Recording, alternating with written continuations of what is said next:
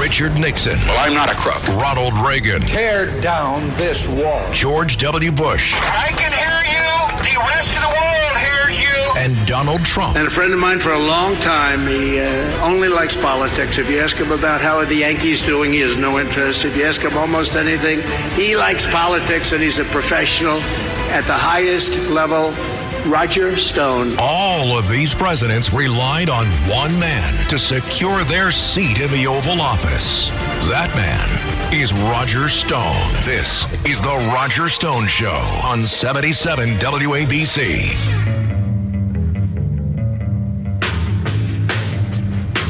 Welcome back, folks. I'm Roger Stone, and this is The Roger Stone Show at 77 WABC Radio, the crown jewel of AM radio.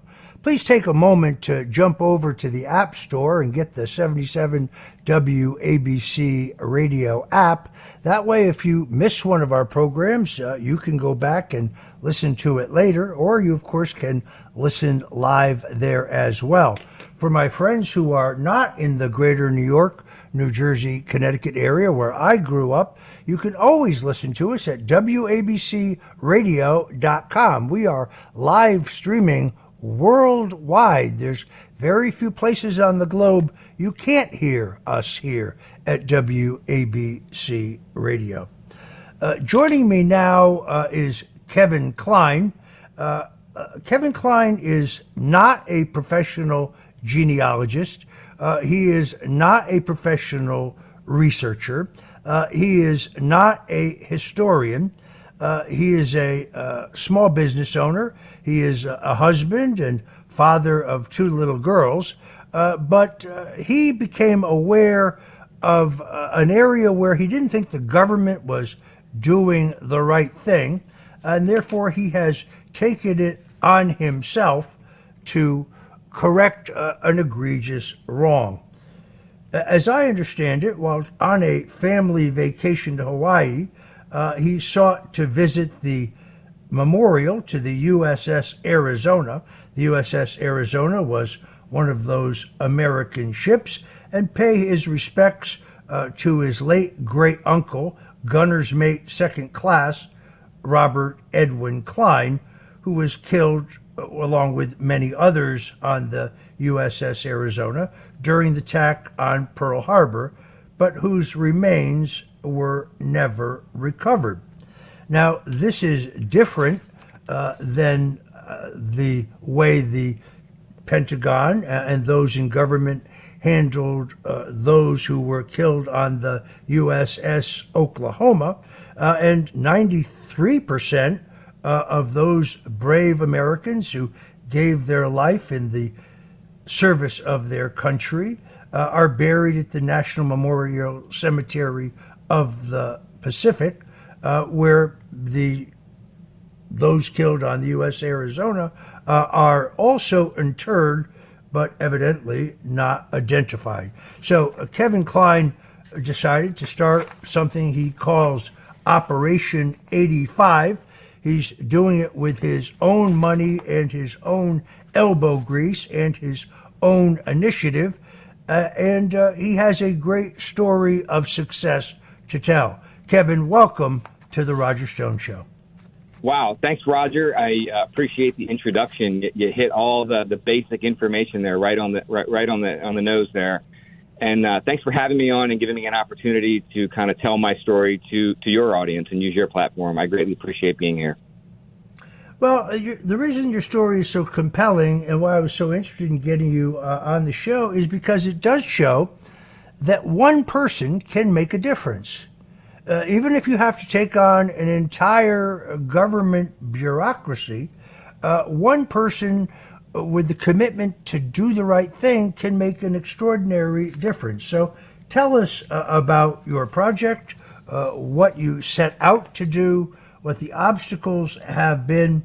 I'm going to sit back here and let you tell your own story because it's extraordinarily compelling, and I hope that it inspires other Americans to do their civic duty. Yep. So Roger, you were right. My uncle was killed on the Arizona. I'm sorry, my great uncle killed on the Arizona.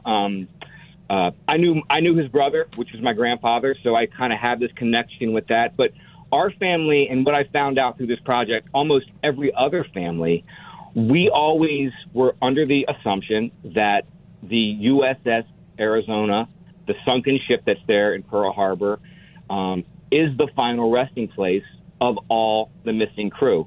There were 1,177 killed from the USS Arizona, and that is both U.S. Navy and U.S. Marines, because there was an attachment of Marines on the Arizona as well. I believe 53 of the Marines are unknown and still missing, and currently 1,072 of the U.S. Navy Americans are also still considered missing.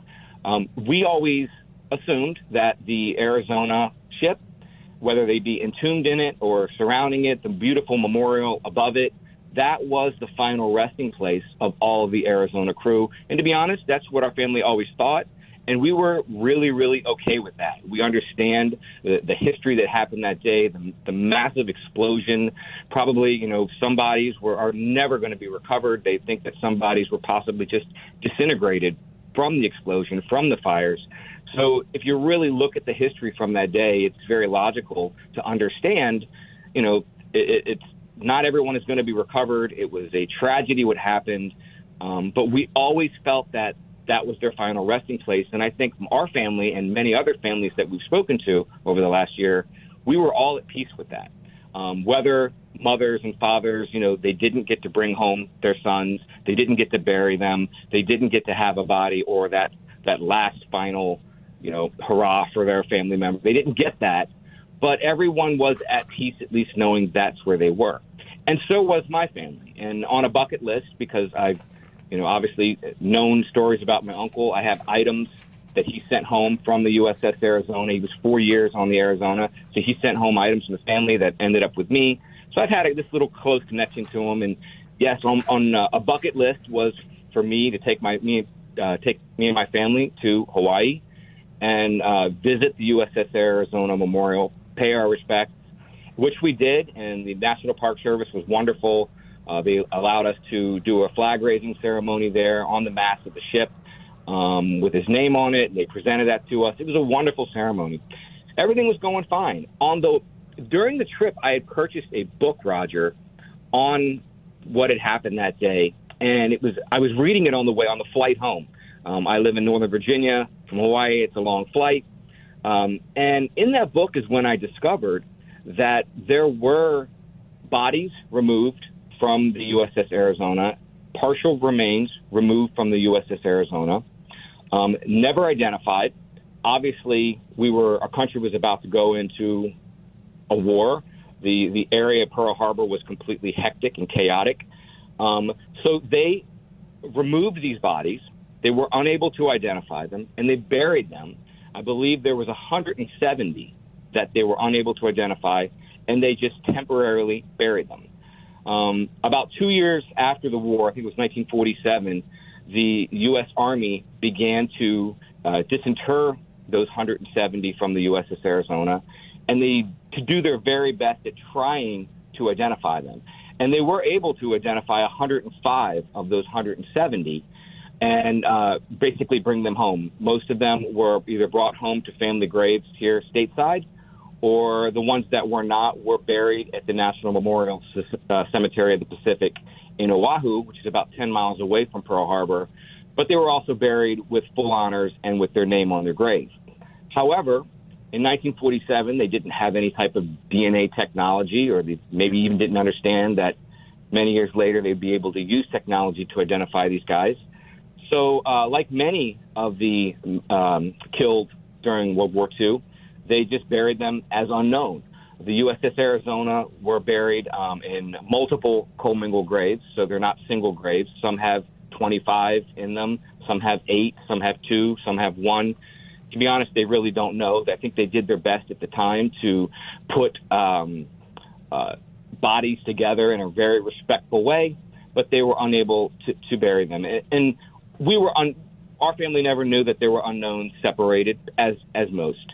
It was in, I believe, 2015 that they began a Pearl Harbor project, and they began to connect with family members from the USS Oklahoma. Now, the Oklahoma, when that ship overturned, it was not as catastrophic with a fire as the Arizona was. So most of the crew members that died on the USS Oklahoma were actually entombed within the ship. And they made a decision at that time to upright the ship. And over some time, they were able to get into the ship and remove all those bodies. But all those at that point were also unidentifiable. So they, along with the Arizona, buried them in the same Pacific cemetery and marked them as unknown as well. I believe the number was 394 unknowns from the USS Oklahoma. And again, in 2015, the DPAA, along with the U.S. Navy Casualty Office and the U.S. Marine Casualty Office, and many other agencies that are involved in helping identify Americans, they began a project, the Oklahoma Identification Project, where they went out and they sought all the surviving family members of those crew members, solicited them for their DNA family reference sample. And at the end of this project, and at least where we are today, like I said, there were 394 unknowns. They were able to positively identify and give these guys their names back, 362 of the 394. And I want to put a little caveat on that. One of those 362 that were identified was actually a crew member from the USS Arizona. And, the chaos of that day, it was a Sunday morning. There were, I believe, different types of religious ceremonies on different ships. So crew members from one ship were allowed to go to other ships. The attack happened, at 8 a.m.-ish on a Sunday morning. It was a surprise attack. Americans and Navy guys and Marines could have been anywhere. And so during the process of identifying the Oklahoma, they were able to identify one USS Arizona guy they suspected was on the Oklahoma, and they suspected correctly.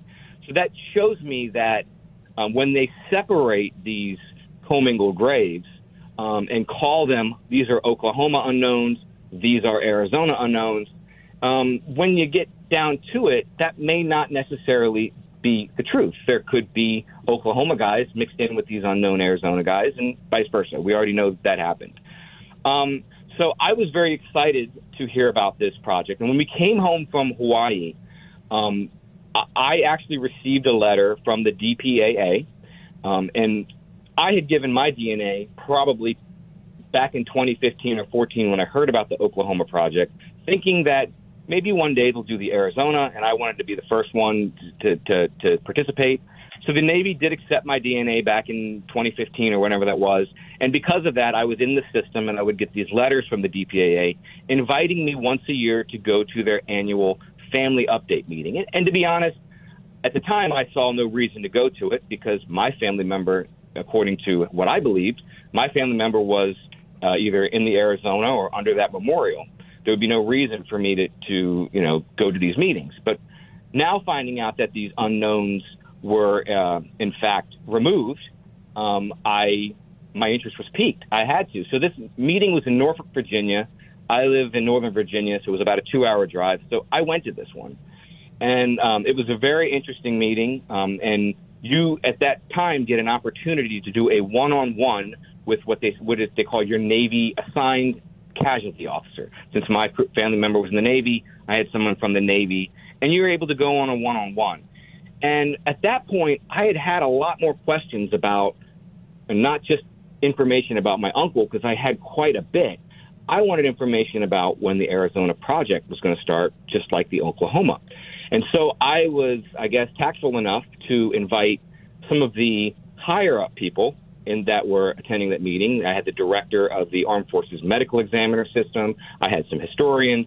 Anybody I could drag into my personal one-on-one meeting, I did.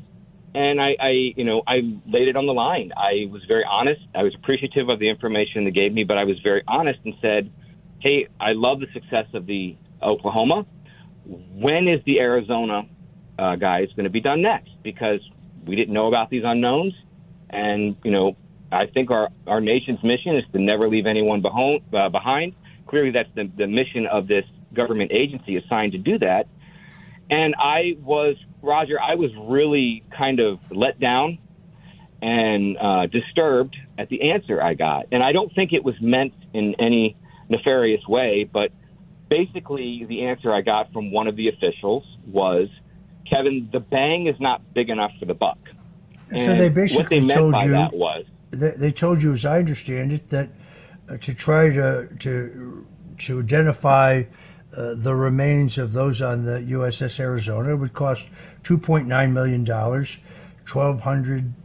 12,600 man-hours, and could take as much as 10 years. And to the bureaucracy, it wasn't worth the cost. Exactly. The bang wasn't big enough for the buck. They would have to go out and find thousands of family members, ask them for their DNA. Those numbers that you're referring to are correct, Roger. That was from a 2022 feasibility study done by the Navy that basically said it's too cumbersome, it's too expensive, it'll take up too much time. We're never going to be able to find all these family members. Most likely we're never going to be able to do it. What they did decide to do, or a proposal, was, this was in 2021 we found about this, the DPAA director along with the Navy were discussing a proposal to just disinter all the 85 unknowns from the USS Arizona, do not identify them, put them in a box, put them into, or, obviously honorably, but put them back into the hull of the USS Arizona with the rest of the crew, wipe their hands and call it a day, and say the entire USS Arizona crew was accounted for. Now, that creates many problems. One, we already know that there was an Arizona guy mixed in with the Oklahoma guys.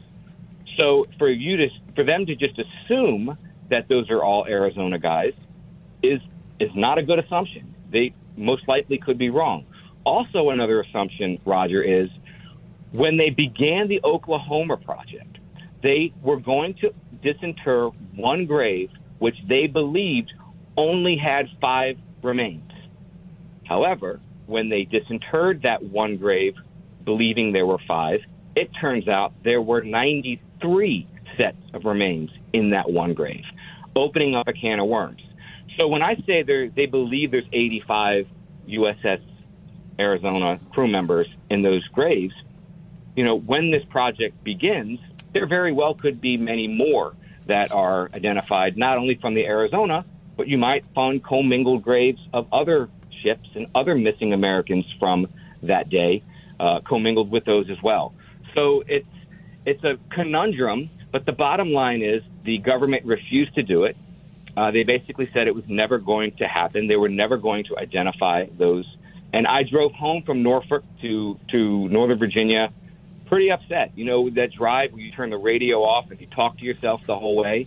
And it just, the anger just boiled up for the entire drive. And it was that drive that I decided, if the United States government is not going to do this, then I will. And I didn't, Roger, like you said, I'm not a researcher. I'm not a genealogist. I didn't know what to do, how to start.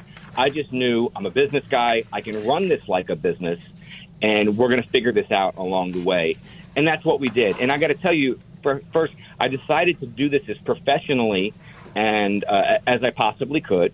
I did not want to raise money at the very beginning because I felt that would cloud the mission of just getting this done. I didn't expect, Roger, I would be here a year later still kind of fighting and arguing with government agencies to do this. But I knew that it could be done. So we set out on this mission, and what I did first was I actually connected with every government agency that I felt would have some authority over this, touch this in some way, because I didn't want to be a rogue, angry family member. I didn't want to come at that angle. I wanted to come very professional, organized, and say, we're going to do this, we're going to help you. And to their credit, the U.S. Navy, the Casualty Office, the U.S. Marines, very gung-ho, very excited. They gave me tips on kind of the roadmap to how to do this. The one government agency whose job it is to do this was the one government agency I thought would be the most excited about my announcement. However, that, in my opinion, is the upper levels of this agency, what's called the Defense POW MIA Accounting Agency, or known as the DPAA. I've said that a few times. That has the most bureaucracy, and that was the toughest wall to crack. And I'm still trying to crack that wall with them.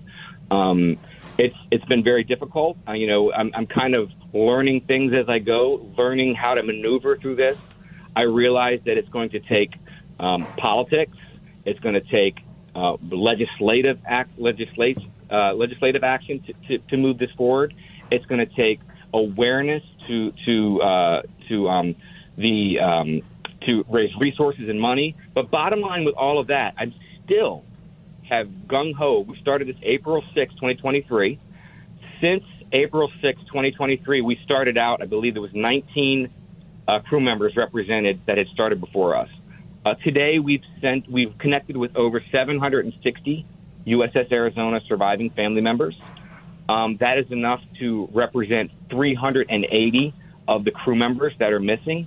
And the exciting part of that is we're getting close to a threshold policy that the Department of Defense had set, meaning they would not consider a disinterment and identification project of the Arizona unless they had 60% minimum crew members represented with DNA.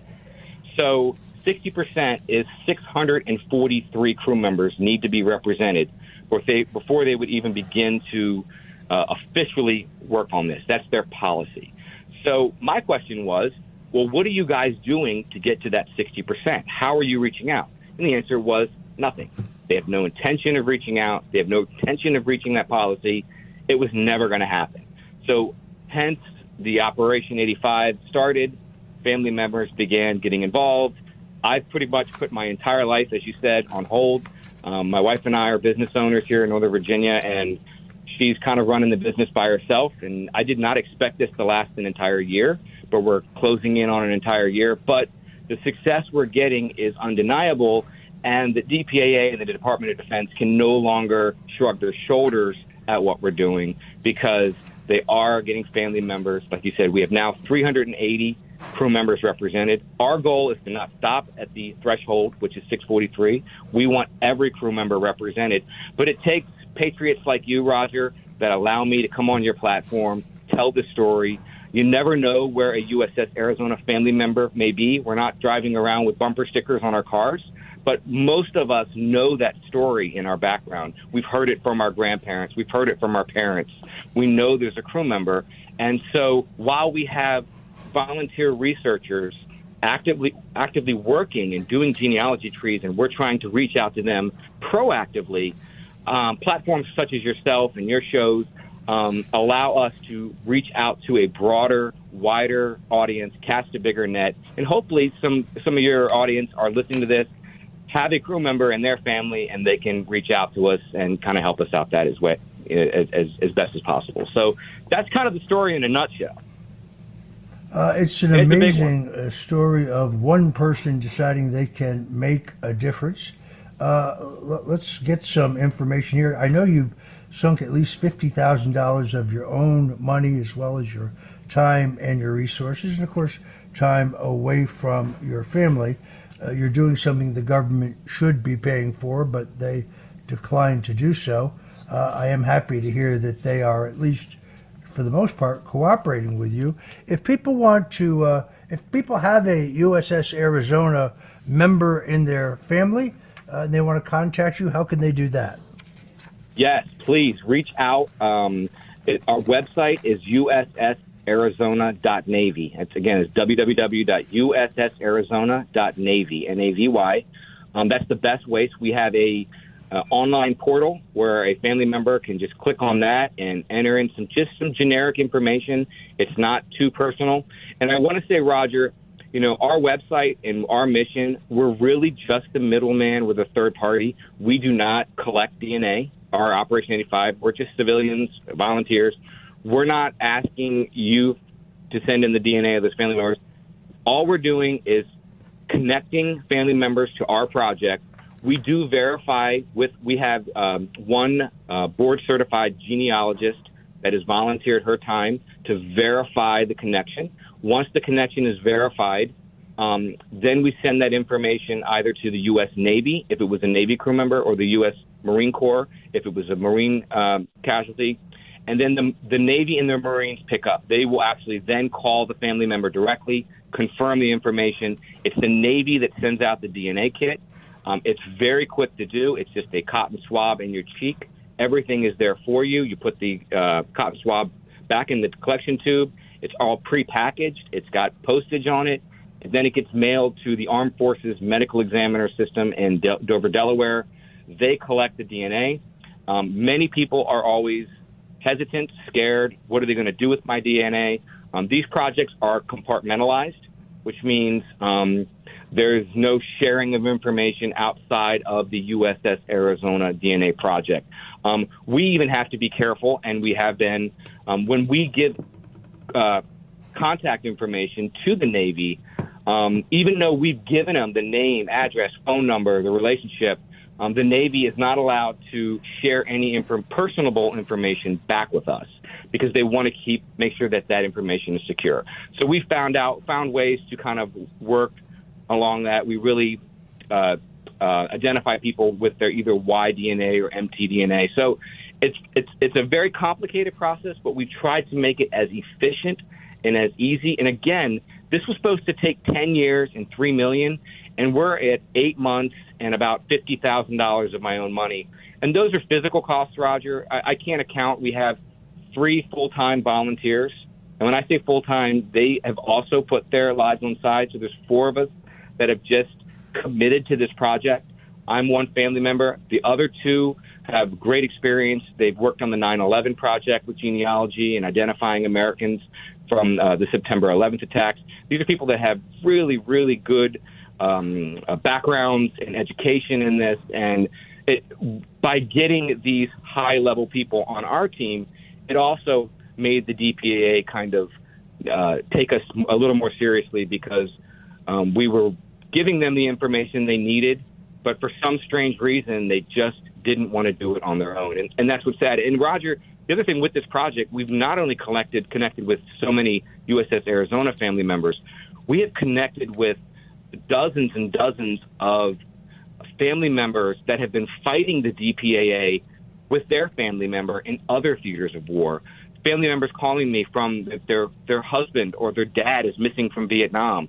And they're saying, how did you do this? How did you break the wall? We've been fighting with the DPAA for years. We can't get answers. And, there may be an opportunity here when the Arizona project is done to kind of use the resources, the efficiency, the methods that we've built to do this so quickly, hopefully to help other family members that are missing from the Korean War or missing from Vietnam War, the Cold War, there's unknowns. There's a lot of families out there that never got answers. And there's not an easy way to connect directly with the DPAA. They're all funneled through their casualty offices, and those are the worker bees. Those are the hard people on the lower levels working their butts off, and they also have to answer the phones. It was probably, Roger, 5 to 6 months of me sending angry emails, tweets, getting politicians involved, just to get my first meeting with the director of the DPAA. And we've had 2. The first meeting was nothing more than an appeasement meeting where they basically said it couldn't be done. It was very early on. The second meeting was a complete turnaround. They realized that we were making a lot of noise with this. We were starting to get a lot of people involved. The numbers were increasing. They realized they just couldn't ignore us at that point. But it has been very difficult to break through that bureaucracy wall with some of these government agencies. And to all credit to the DPAA, I also understand now there's someone above them, and that's the Department of the Defense, that is telling them what to do. So even though I kind of put a lot of pressure on the DPA director and kind of point him as my adversary to get this done, the truth is, I think if him and I talked privately, which we haven't ever done, but should we, I think he might say, Kevin, keep going. You're doing great. A lot of employees, it's fun, Roger, when I get emails from government employees and I get them from their Gmails or Yahoo, I know right away I'm going to get good information because they're emailing me information and intel from their private emails because they just want to keep me going. We're on the right path. We're doing the right thing. We just need to break through the bureaucracy. And I think we're right on the edge. And again, I appreciate, people like you just letting me tell my story and pushing it even a little bit further to where we can get this done. Because no American deserves to have unknown on their grave. All right, unfortunately, we are out of time. Let me thank my guest, Kevin Kline, who is doing his civic duty to help our veterans and their families. God bless you, my friend, and thanks for joining us on the Roger Stone Show. Thanks, Roger. Appreciate it.